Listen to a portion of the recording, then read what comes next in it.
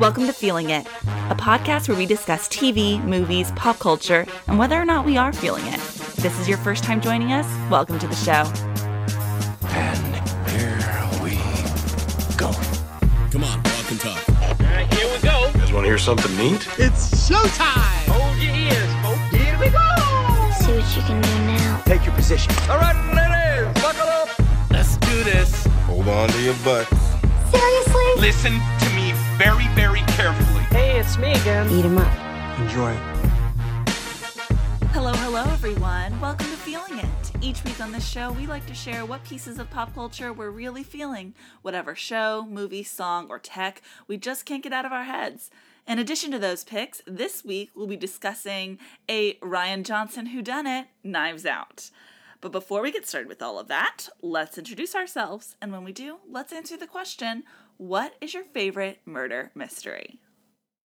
I'm Lucas Wright, a designer from Chicago, and as a hardcore Agatha Christie fan, I have to go with And Then There Were None. That is absolutely one of my favorite books of all time, let alone murder mysteries. I think that might have been one of the only Agatha Christie or murder mystery books I've read. It's definitely her most famous. Yeah, and I remember loving it. It was a thrill. I am Sandra Amstutz. I'm a social media manager in Nashville, Tennessee. And mine has to be, now I've only seen the movie, I've not read the book, but I think I'm going to have to go with Gone Girl. It's so good. Yeah. Yeah, it's quite good. Are you interested in ever reading the book, or the movie did it for you and you're good? No, I am, and I own the book. It's just, I just have to make time. There's just a lot of things to make time for. Oh, yeah, for sure. And it's hard to make time for a book when you have seen the movie. Yes, definitely. And you know how it ends. Definitely. And even though I want to. Yeah. I didn't know if it was an intentional thing of I'm not reading the book. No. So. It's just a matter of getting to it at some point. Totally understand. I'm waiting for when I'm, locked in a library, Beauty and the Beast style, and Exactly. all I have time to do is read movie adaptation books that have been made into movies. Yeah. Oh, yeah. Lucas, what are you feeling this week? I was totally unprepared for that question for some reason. The question we ask every single week? I know. Even as you started saying it, I was like, I wonder what she's asking. Jeez. This week, I am feeling the new movie by writer-director Trey Edward Schultz, Waves. Trey Edward Schultz directed a couple movies that I haven't seen, but I've heard good things about. Krisha and It Comes at Night. Waves is basically, he grew up in Florida. Waves is kind of autobiographical for him, but it's just basically about a suburban family in Florida and their life surrounding kind of a big incident. And just how the family kind of deals with it.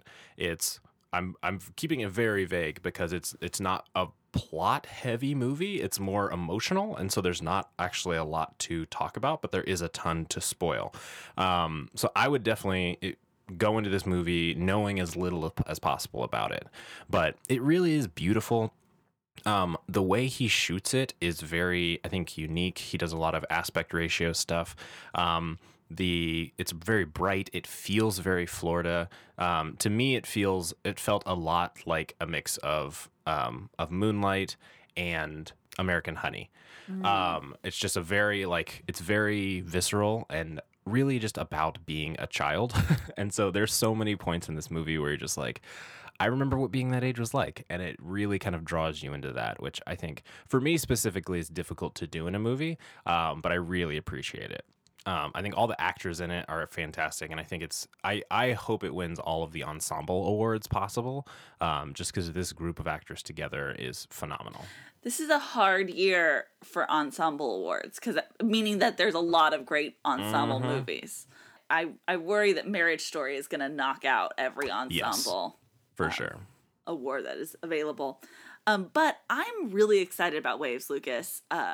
I've heard so much interesting buzz about it. I'm really glad to hear that this is something that you enjoyed. It comes to my local theater this week, and it's on my list of movies to watch over Thanksgiving. So yeah, Good. I'm for sure gonna go see it this weekend. Yeah. I think there's just so much like emotional baggage that everybody brings to a movie like this about, childhood and growing up and, your teenage years and stuff like that. So I feel like everybody will have a different perspective on it. Yeah. But it is so interesting to kind of go through that, for 2 hours and see how everybody comes out of it. Yeah. Sean Fennessy at The Ringer has been really singing the praises of this movie ever since he saw it. And so, yeah. Yep. It's fantastic. All right. Well, what I'm feeling this week is, now remind me, I should have checked, but when we had Ben on just a few weeks ago, Ben Weaver, was he feeling the audiobook of Catch and Kill, or did he just bring that up? No, he was feeling the audiobook of Catch and Kill. Okay, well, I'm feeling the written book of Catch and Kill by Ronan Farrow. Cool. Very different things. So completely different. Even though we just recently talked about this, I had to bring this book up again because I don't think Ben had finished the book at the point when he had brought it up. Yeah. I read this book so... The twist ending? No, there isn't. Well, I mean, kind of. There kind of is a twist ending. Yeah. A twist that we're kind of like all spoiled for, essentially. Yeah. I'd say we're still living through the twist ending. Absolutely. We're getting twisted every day. Yeah. I read this book so quickly because one thing that I don't know that people are fully discussing about this book is that it really does read just like a thriller. Like, you might think that reading a book about a journalist doing research on a story would not be like a humorous and thrilling read, but Ronan Farrow has crafted his story in such a way, and the circumstances around this particular news story that he was researching and developing are so incredibly wild. Like, you think you know how wild this story is because we've all, heard all the allegations against Weinstein and how horrific they are, but you don't know the story behind the story. And it is so crazy. The entire time I was reading this book, I just kept thinking, like, this would be an amazing movie. It would be a hard movie to make, I think, because of all the figureheads in it that you'd have to cast, but it would be an incredible movie.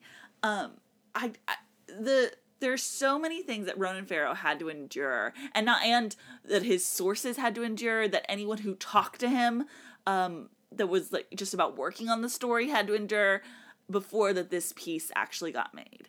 And what makes this book so crazy is that it feels like there's a boogeyman around every corner he turned, and not just Harvey Weinstein around every corner he turned. It felt like every person he would go to for advice or that was a colleague, it's revealed that they have a sinister motive. And there's lots of different kinds of sinister motives. And then one recurring sinister motive. And, and it was fascinating to read. I highly recommend it to everyone, not just people that are like interested in entertainment or interested in journalism. I think it is a must read. I'm very excited about it. It's all I really want to talk about. I keep coming up to friends and being like, okay, so I just finished Catch and Kill, and you'll never believe what happened to Ronan Farrow. Like, it's wild. Yeah, I have been very excited to read this book, but I've been putting it off just because I'm like, can I emotionally handle this book right now? I think you can. Tell me, is it something that at the end you're just going to be so devastated and like disgusted with the United States that it's just like, I don't know. Well, I mean, I can't promise you that because I can't tell you about how you'll feel about the United States or men or our systems.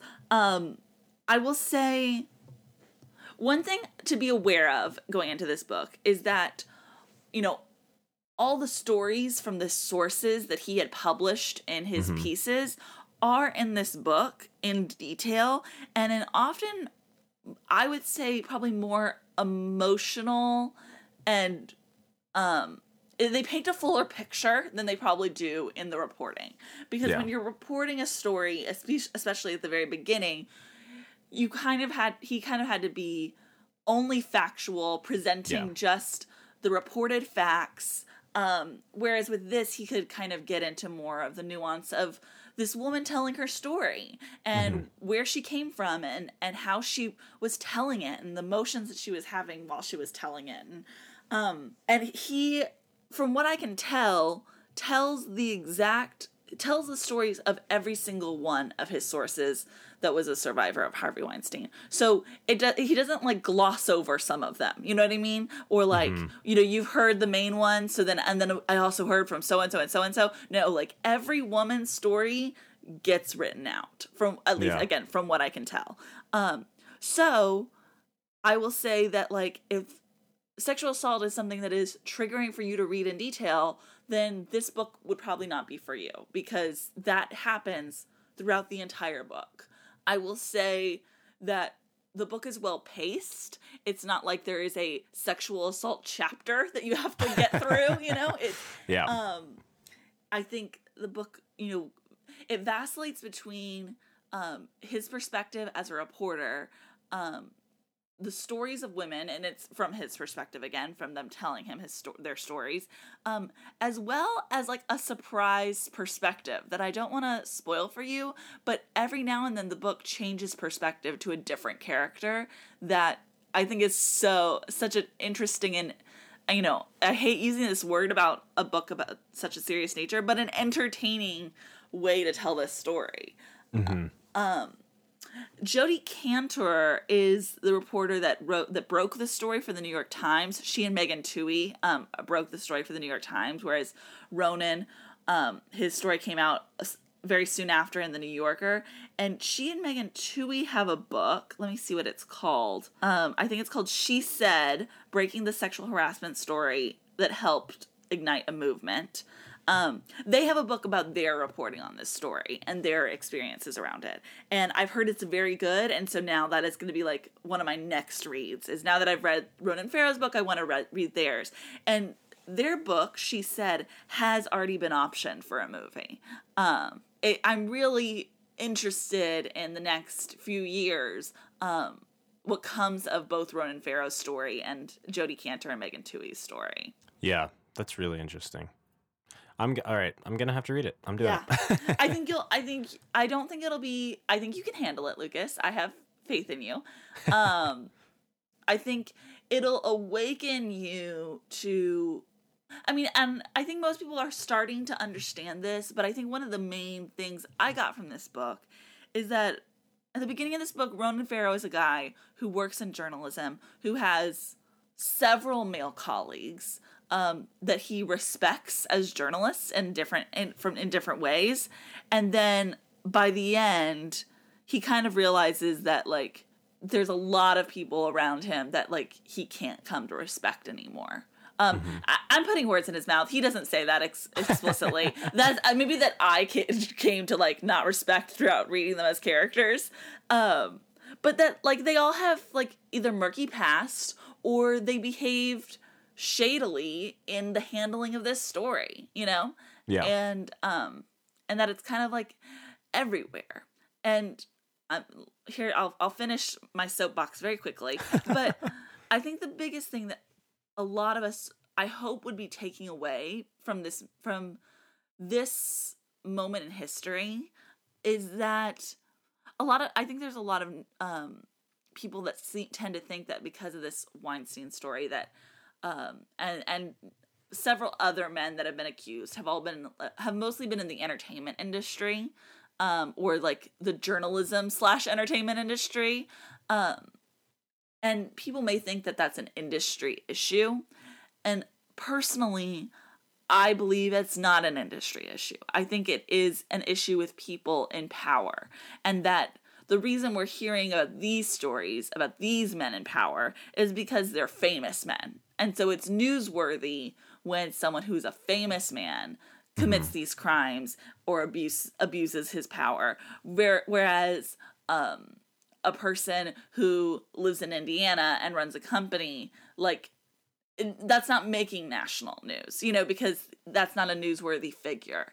I believe that it's a system I believe that this is an issue with power in our systems and not just one industry.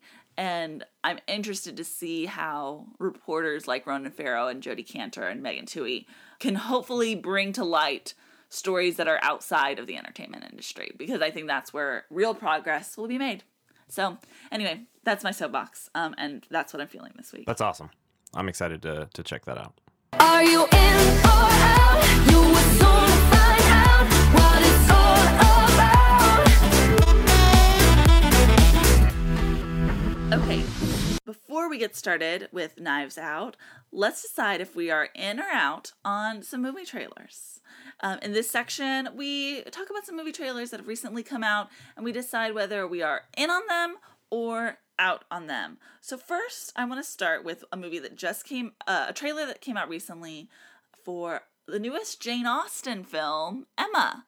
Who is this movie directed by, Lucas? I should pull that up. This is directed by Autumn de Wilde. Both of the movies that we're actually talking about are first-time movies from music video directors, which I absolutely love it when that happens. I feel like we got a lot of that in the 90s, and then there was a huge break, and we haven't really gotten in a while. So this is, Autumn de Wilde, who is a director who's done a lot of Rilo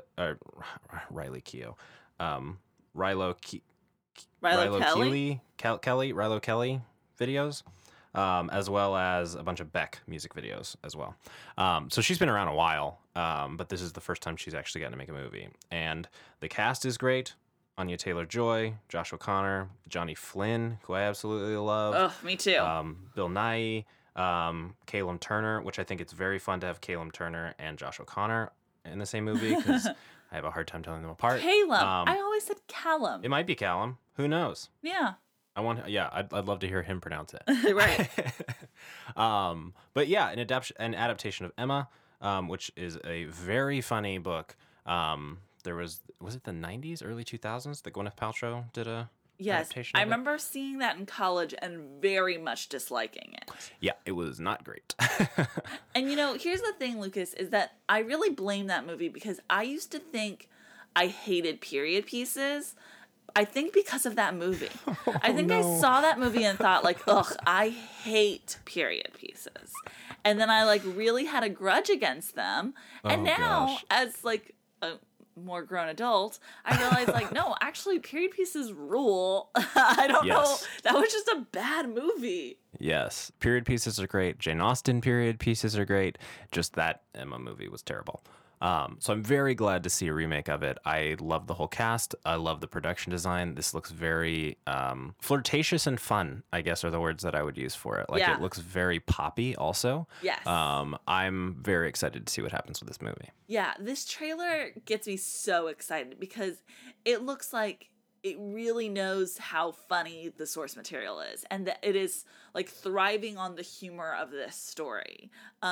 If Pride and Prejudice thrives on the grand romance, this movie is thriving on comedy and a sharp wit. Mm-hmm. At least this trailer makes it seem so. Also, this trailer reminded me a little bit of Thoroughbreds. The trailer, yes, yeah, the sensibility of it, the quick pace of it all, which I really love in a trailer. This is an ideal version of a trailer to me, where you don't see a lot about plot. If you need to figure out what the plot is, you can go look it up. But it sends you an idea of the tone. It gives you an idea of what the tone, the pace, the who's in it, what kind of characters they're kind of playing. There's so many quick shots in this. I really love the shot of Bill Nighy jumping off a set of stairs. Just Bill Nighy being in this movie at all is exciting. Yes. And it closes on a perfect, funny shot. It's one of those shots that there's not really a joke being told. It's just a character quality that's being examined. Yep. That just is perfect. So yeah, I'm very excited about this.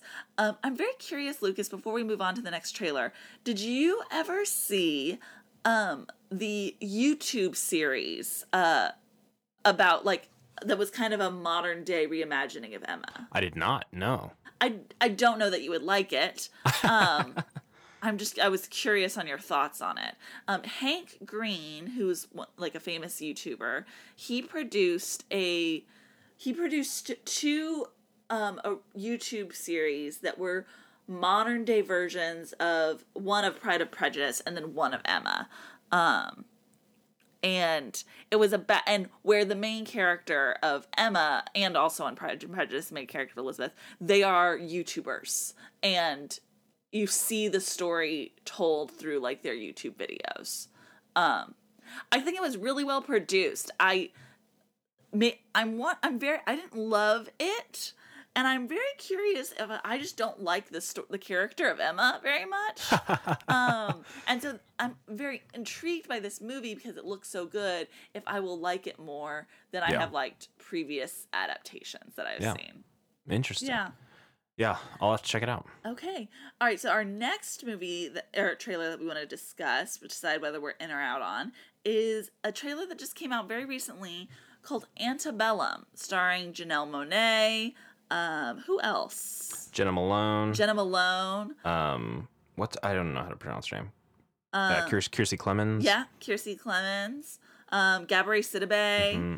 This trailer I just recently watched, like very recently, and it is touted as from the makers of Get Out and Us. Yes. And it seems to be very much in the same vein as those two movies. I think the term that's being used right now is like a social thriller. Yeah. Lucas, are you in or out on this movie? I am very, I say I'm very in on it. If it's the level of scary of Get Out, I'm in on it. If it is a true horror movie, which it looks a little bit like, I'm more out on it. So it depends on the level of scariness. But from the concept, from the trailer, I'm in on it. It looks awesome. It's from the again, music video directing team. They've done a lot of Jay-Z music videos. But basically, from what I can tell, the plot is basically an author gets stuck in like a time travel situation, which we've seen a lot of time travel movies. I don't think we've seen a time travel horror movie. But this black author gets, it looks like, caught in the Antebellum South, which was a horrifying thing. So Yeah. I'm very excited about the concept. I think it sounds really cool, and I'm interested to see what they do with that. But it all depends on how scary it is. Right. How about you? I think I'm right where you are in that if it is just a horror film like that's played up for scares, I don't know that I will be interested in seeing it. But if it is a mixture of horror and drama, I can probably make myself handle it. Yeah. And it looks very intriguing for sure. Yeah. And Janelle Another good trailer. Monáe, yes, another good trailer. Janelle Monáe, I think, is like a very interesting actress, and I think she picks really interesting projects. So yeah, I'm interested in what she works on. All right. All right. Well, are you ready to get your knives out? I am. Before my number's up, I'm gonna fill my cup. I'm gonna live, live, live, live, live until I die.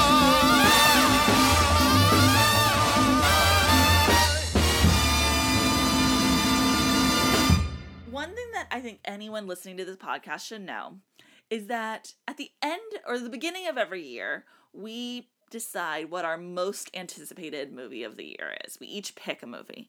And this year, Lucas and I, we happened to pick the exact same movie, which was this one, Knives Out. So I think it's safe to say, Lucas, that our expectations could not have been higher going into this movie. Yes. The best way to view a film with the highest. I tried of to temper expectations. my expectations. I tried to go and just be like, maybe it'll suck. It'll be fun. It won't matter. But yes, the highest of expectations. I think seeing the trailer for this movie helped temper those expectations, not because it was a bad trailer. I think it's a great trailer, but I think it set the vibe of this is going to be a fun romp versus Best Picture. You know what I mean? Correct. Yeah. Yeah, definitely. Yes. But guess what? Sometimes that is exactly what you want out of a movie. So that is, again, not a negative thing. So I want to start with you, Lucas. How did you feel about Knives Out? I will say this. Let's not do any spoilers, and we'll save anything about the actual details of the plot for Yes. after the spoiler section. Yes. So, So obviously this is a murder mystery, and so the events revolving that I'm just going to leave out. Okay. And really just talk about the actors and the setting and all of that stuff. But this is a movie starring Daniel Craig, Ana de Armas. yeah, that sounds right.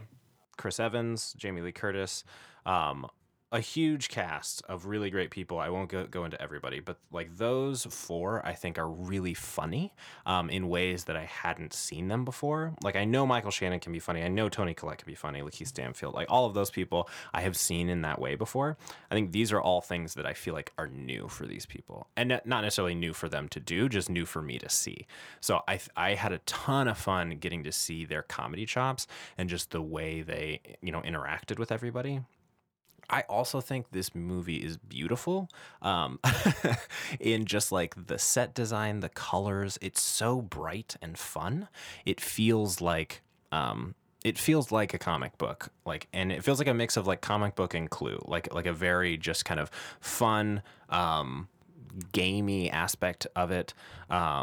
Everybody's costumes are pretty outrageously colorful, and the house is very like gothic, like austere, like murder mystery house, and so it has that kind of quality of I don't know, pastiche. But the whole time I was having so much fun that as soon as it was over, I immediately just wanted to start it over again, just watch it again immediately. I'm in the exact same boat as you. I cannot wait to go see this movie again. I plan on seeing it again over this weekend, taking friends over Thanksgiving to go see this movie. I can't wait to see what this movie is like revisiting it for the second time, knowing where the plot goes, knowing what jokes to look out for. I think that'll be such a fun experience.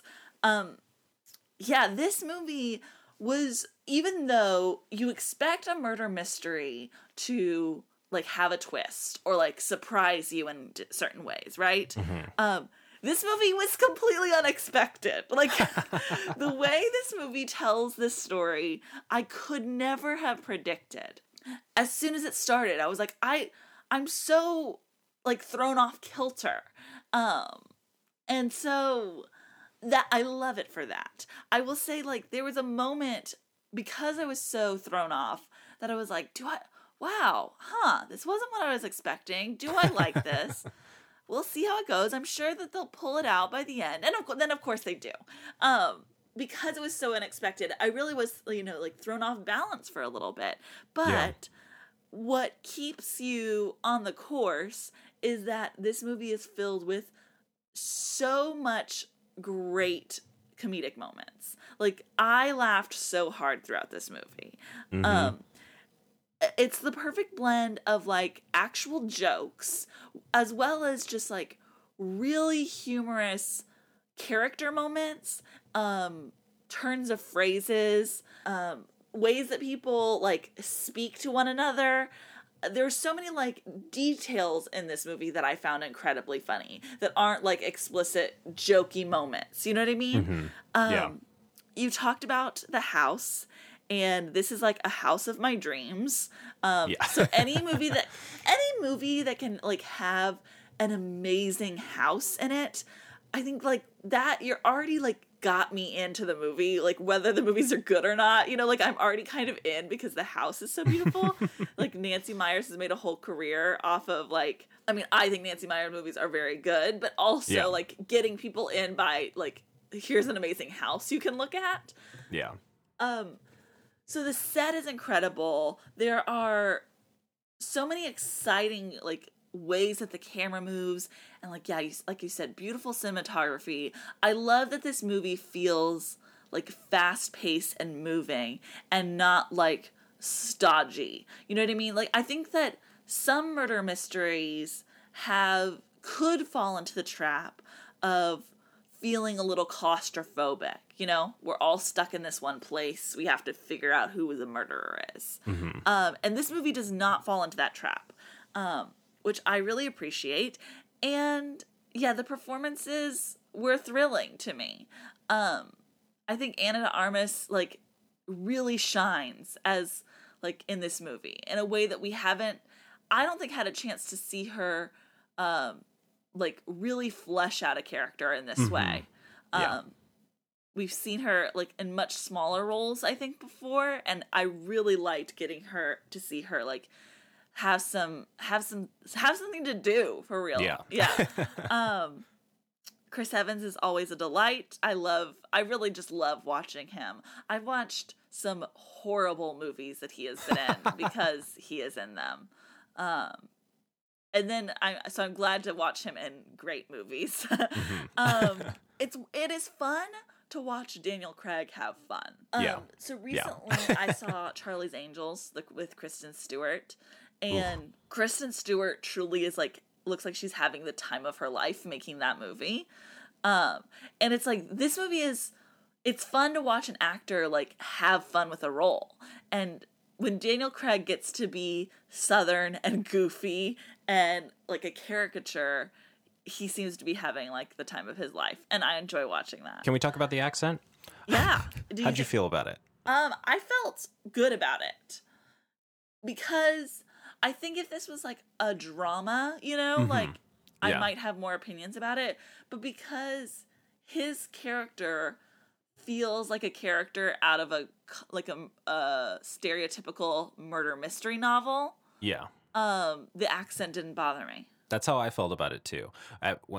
Seeing it in the trailers and everything, it felt weird. It just felt so such a out of left field character choice.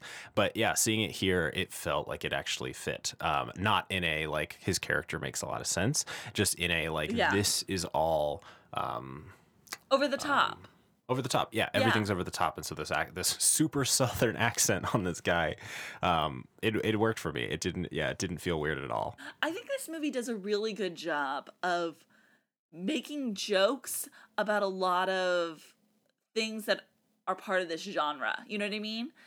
Or making things comedic.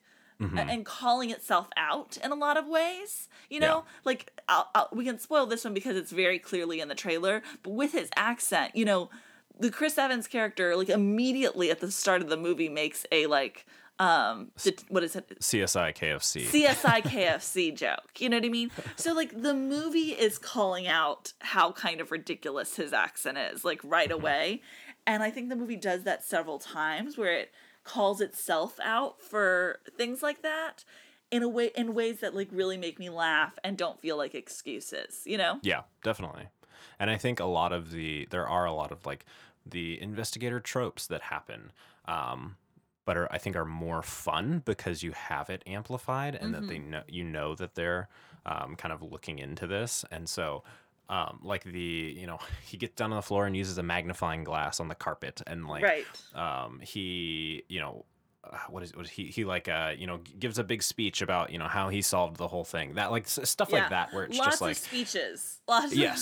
So many speeches, and just like the questions that are asked when people are getting interrogated, and like all of these are things that you have seen before, but they're done in these over the top ways that are really, I think showing how much he loves this genre and also making fun of the things that we get to constantly see with movies in this genre. Yeah.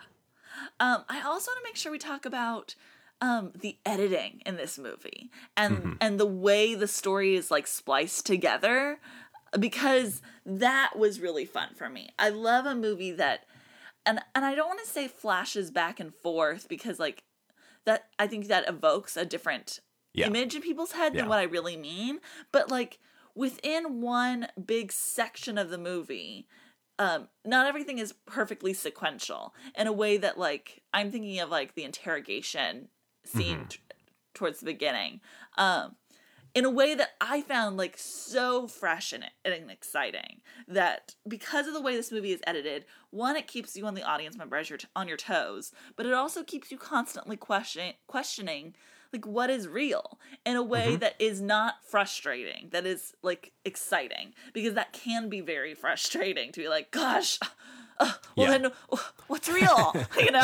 and this way it kept you like happy about it, at least for me it did.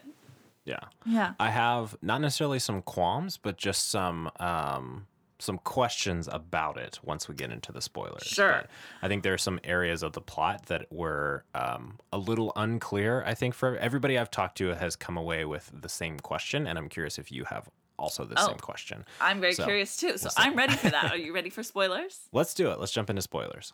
Before we get started, does anyone want to get out? Are you paying attention? It's your last chance to walk away.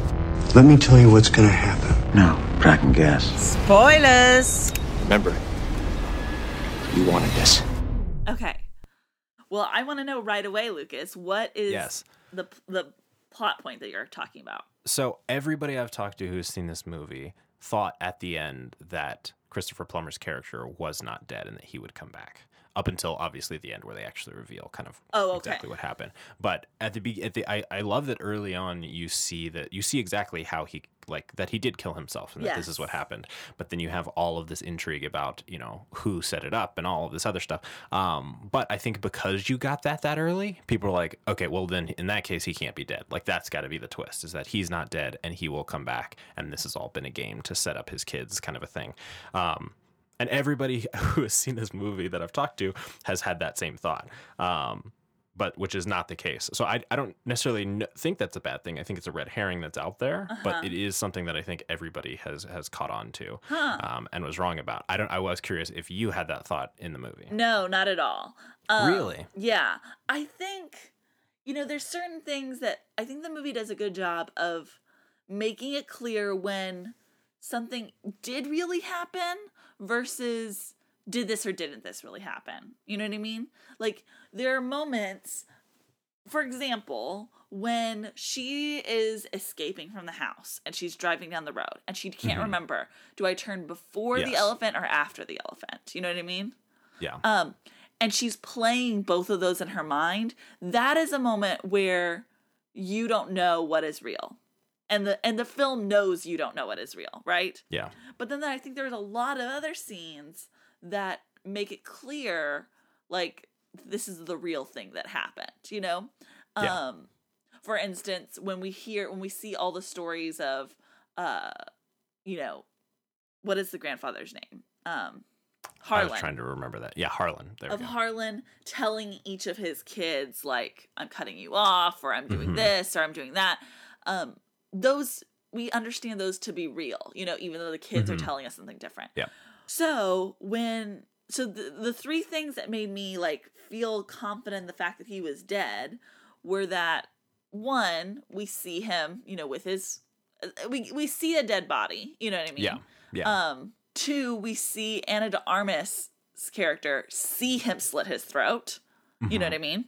And then also at the beginning, Jamie Lee Curtis's character talked about the funeral and said, like, seeing him made it feel more real. Referencing that, like, the body was there. Yeah. So, like, to me, those three things, like, I felt, I never questioned, I thought he was dead for sure the whole time. Yeah. See, for me, I think it was the fact that he seemed such a master of his domain and so calm about this, his whole, the whole planning phase and everything like this, and him cutting off all of his kids like the night before. And like, to me, this seemed like a bigger plan for him and him having that conversation about not knowing the difference between a real knife and a prop. Yeah. Like those conversations, obviously that makes sense later at the end of the movie, but and in that context, I was like, okay, this has got to be some kind of fake thing. Like there's got to be some kind of twist here that he's trying to set up. And especially once she got all the money in the house and like I thought this was some big lesson for the kids, and it is some big lesson for the kids. Yeah. But he did actually die. So that, I think that's what was catching me up. Right. It didn't diminish my enjoyment of the movie at all. It just was a red herring that I was kind of caught on the entire movie. Sure. I mean, I would say my experience of the movie was, and the thing that was so unexpected for me is that very early on, we, I guess, quote unquote, kind of see how he died. Yes. And who was at fault. Yep. And we see what happened. And so you're just like, oh, well, we've solved the murder mystery part of it. Yeah. And so now is the rest of the movie just watching her trying not to get caught, Yeah. And that is not your typical murder mystery movie. No, yeah. And so I would say a more typical version would be she's being framed for this and she's trying to prove that she didn't do it, And so that I was like, well, I'm kind of disappointed that we found out who the murderer is, like, so early on. You know what I Right. mean? Like that, Yeah. I was like, I guess I trust that the ending is going to be good because I trust Rian Johnson as a filmmaker, but it's kind of a bummer that, like, we know who the murderer is. Like, Yeah. and then, and then we do get a reveal that I think that I found very satisfying, that the murder was technically caused by someone else. Even though we know exactly how it played out. There was still a villain in it Yes. all. Did you know it was going to be Chris Evans? I didn't until like we were getting to the end where he was like, "Oh, go get me one family member," like I was like, "Oh, well, that's gonna be Chris Evans." Yeah. But one thing that I thought throughout the film was, I love Chris Evans. I love him so much, and I love seeing him in this movie.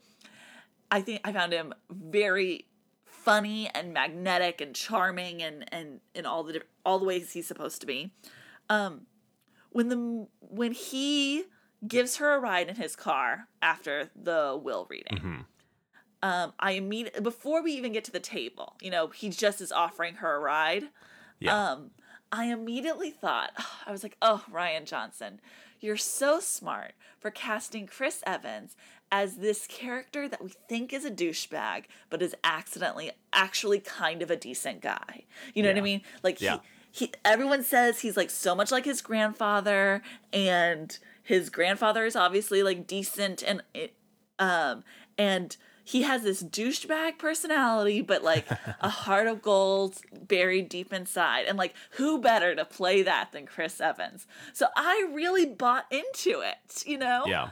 I really bought into him, like, wanting to help her and like wanting to like screw over his family, and him like being douchey, but like but ultimately having the right morals, Yeah. in the grand scheme of things. Not like he probably is like sexist and like probably kind of like racist and like very like upper class ways, Yeah. But that like when a push comes to shove, he's gonna do what's right. Yeah. And and then to have that faith I have in someone who's so lovable, twisted, I think was like the perfect twist. Yep. I 100% agree. I feel like a lot of murder mysteries draw your eye to a certain person at different points in it to try and throw you off, to try and say, like, maybe it's this person, maybe it's this person. And they don't do that in this. There's never suspicion landed on someone, I think because right off the bat, you know how he died. Right. And so it's more about not her trying to cover it up, but her trying to not get caught, I guess, and then trying to put some blame on someone else. And so it really does feel like a big twist, and it feels very surprising when you find out that it's him behind this the whole time. Yeah. So. I think one of the most surprising parts of that twist was when Daniel Craig's character comes to the realization and tells Ana de Armas's character that she didn't give Harlan the morphine, that because she's a good nurse, she would have noticed the difference in the viscosity of pulling the syringe. You know what I mean? Yeah. Like that, I think, is the biggest thing, that like she didn't do it, that she didn't do anything wrong technically. And so I think that was quite a surprise. I also want to say that like that scene where she does give him the wrong medicine, and is panicked and is like, you're about to die in 10 minutes, and he's super calm, and he comes up with a plan. That was thrilling. Oh yeah.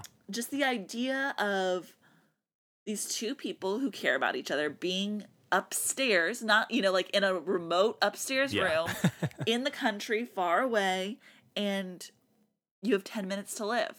If you have 10 minutes to live, what do you do with that 10 minutes? Yeah. And I thought that was really interesting. And really, really well acted. I thought she really shone in that scene. Definitely. Yeah. What other big things? Oh, okay. I think one of the best character choices that they made in this movie is what they did with the actress, I think her name is Catherine Langford. Langford, yes. Yeah. Yeah. What they did with her character, I think really made the movie for me. She was great in this. She's great in this. Just having the character that like is outwardly progressive and is like the friend to the like immigrant help. Yes. Yeah. And that ultimately puts her own interest above that person, like when push comes to shove. I thought was very smart. Yeah, definitely. I think getting to see like the politics of all of these characters was really fun. I mean, obviously there are some like right on the nose things that were kind of going on there, which I wasn't upset about. It just is. But then there are also some like really nuanced things, like the way I love the way that Jamie Lee Curtis and Don Johnson's character treat Chris Evans' character. It's a very just like rich parent situation where they're really mad at him and they hate him, but they're not gonna like not give him money and stuff like that. Like like it's just like they're like, and that's the whole dysfunctionality of the family. And then the little Nazi boy that everybody talks about. Yeah. it's so funny and yet very like correct. Like these are all absolutely realistic things that you can imagine happening in a family like this. Right. And things that you really haven't seen before on camera. So well, and I thought it was interesting how you have Toni Collette and her daughter as like the progressive quote unquote family members, and who like if push comes to shove just really still care about their money. Then you have Walt and his family, which are the like intense like racist conservative characters. And then in the middle you have Don Johnson and Jamie Lee Curtis. And how they're kind of like a split. Like Don Johnson is still like he gives the whole like people are coming here illegally and that's illegal speech. While thinking he's still being like not super racist. You know what I mean? Like he thinks he's on the right path in that conversation. Yes. One of my favorite shots is as he's talking, he's just like handing the plate to yes, absolutely. To that is a genius moment. So good. And then you have Jamie Lee Curtis who like knows better than to say it out loud or to like include Ana de Armas's character in the conversation. You know what I mean? She's a little bit more polite. But probably still has like a lot of similar opinions. You know what I mean?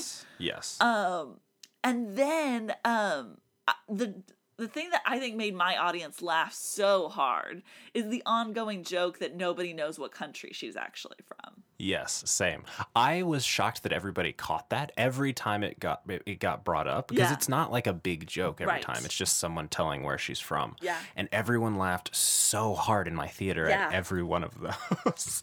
Right. Oh gosh.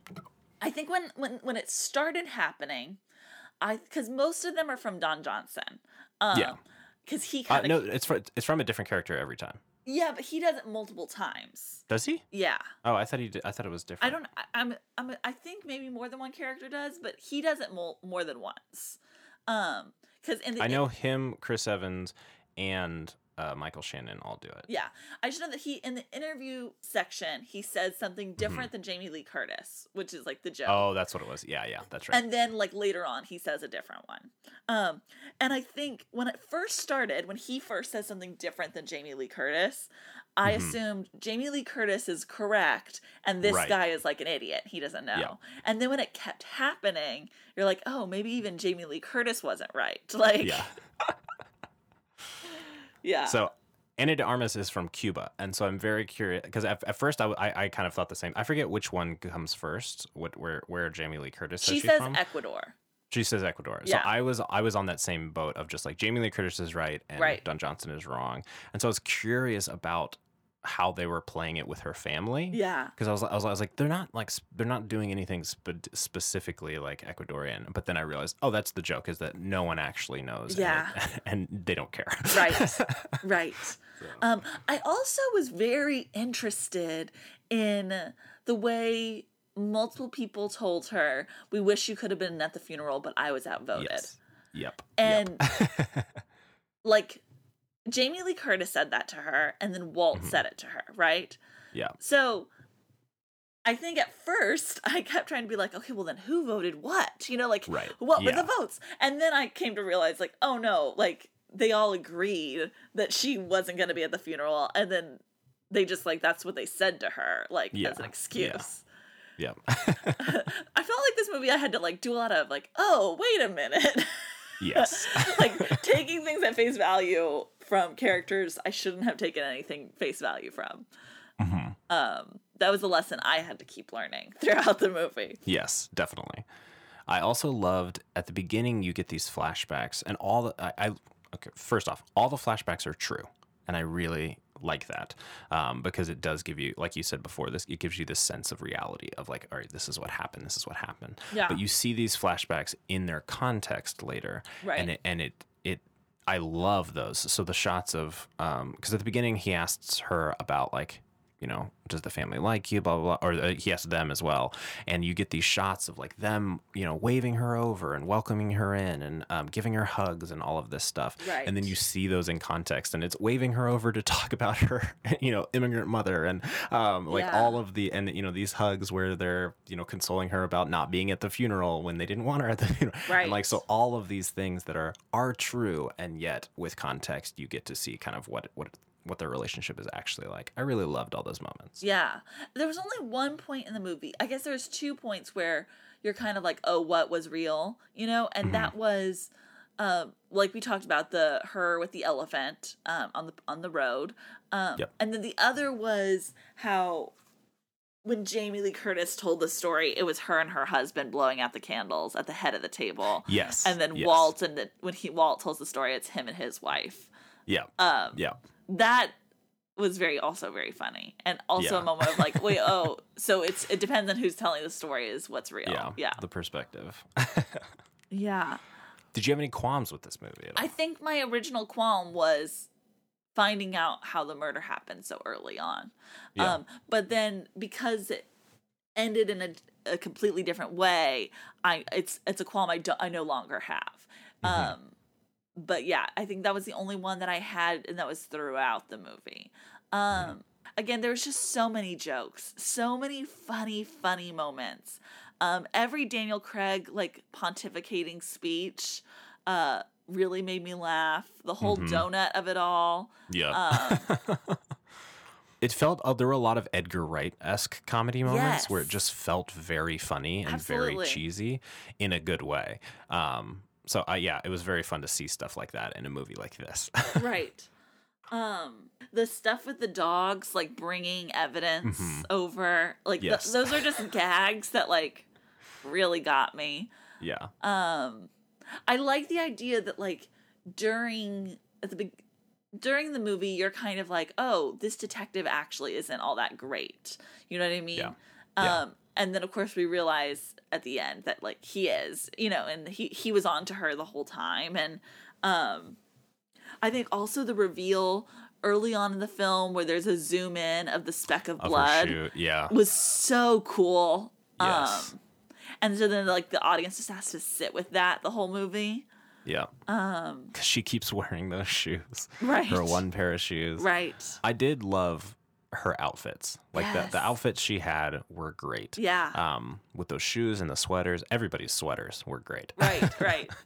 But yeah, just the costuming in particular for her, I think was a perfect character choice.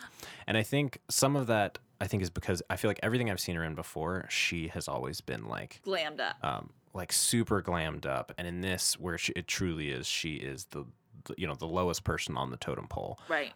It's just I don't know. We get to see her as an actual character here, which we haven't before. So Right. it is great. It is great. Speaking of costumes, I really loved how Chris Evans' sweater had a hole in it. Mm-hmm. Yeah. Just kind of a ratty, nice sweater. It was an but also just incredibly kind of- nice sweater that he's Yeah. like wearing, that he's like, wearing out. Yeah.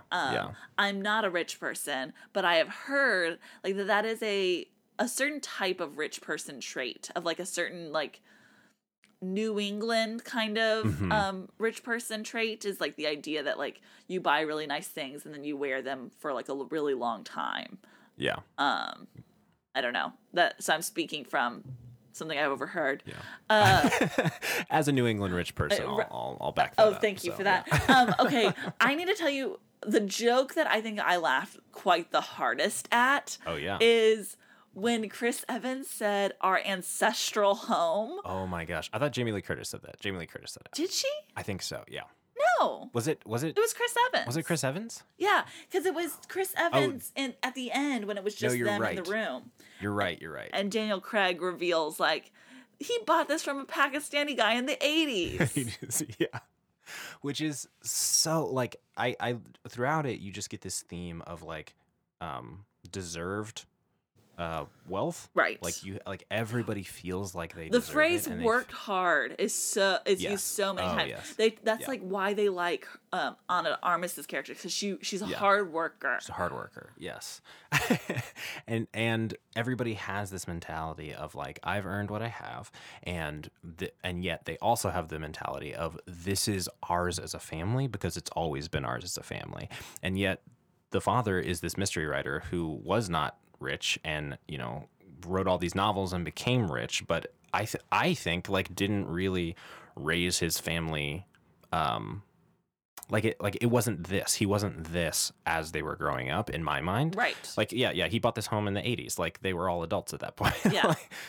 And so, like, the kids have grown up very rich, but the kids also, I mean, they also grew up probably wealthy, but not, like, to this extent. And yet they have this mentality of, I deserve this, I earned this, I did this, this should be all mine, and this is ours. And just the way they come together and yet continue to fight over all of this, I found so realistic. Oh, yeah. I'm trying to think of anything else that we need to talk about, because there's so many juicy little details throughout this movie. I really loved every moment of it. I think this movie is definitely going to be in my top 10 of the year. Yeah, definitely. It is one of those movies that I loved every moment watching, and I cannot wait to watch it with other people. Mm-hmm. Yeah. Absolutely. Yeah, if you can see with people, that is definitely the way to do it. It's just such a fun movie, and I feel like we get so few fun movies these days. Yeah, like, absolutely. we get really good movies. Of course. But movies that are just a ton of fun. Right. So. Movies that can be fun and at the same time, like, visually interesting and, like, well written, and, you know, that can be fun and great pieces of cinema. You know what I mean? Yeah, absolutely. That they're not just, like, an R-rated funny, like, Seth Rogen comedy, which I like. Right. You know what I mean? But you know, there's a place for everything. Yep. Wonderful. Well, let's tell people where they can find us online. Yes, you can find me everywhere online at Lucas and Stuff. And you can find me on all social media platforms at Sandra Amstutz. My last name is spelled AMSTUTZ. Thanks for listening. Bye. Thank you. Bye now. Goodbye. Go away. I'll see you soon, okay? That's it? Go home? Yep. Move it along, Padre. Goodbye, old friend. That's it. That's our show for tonight, people.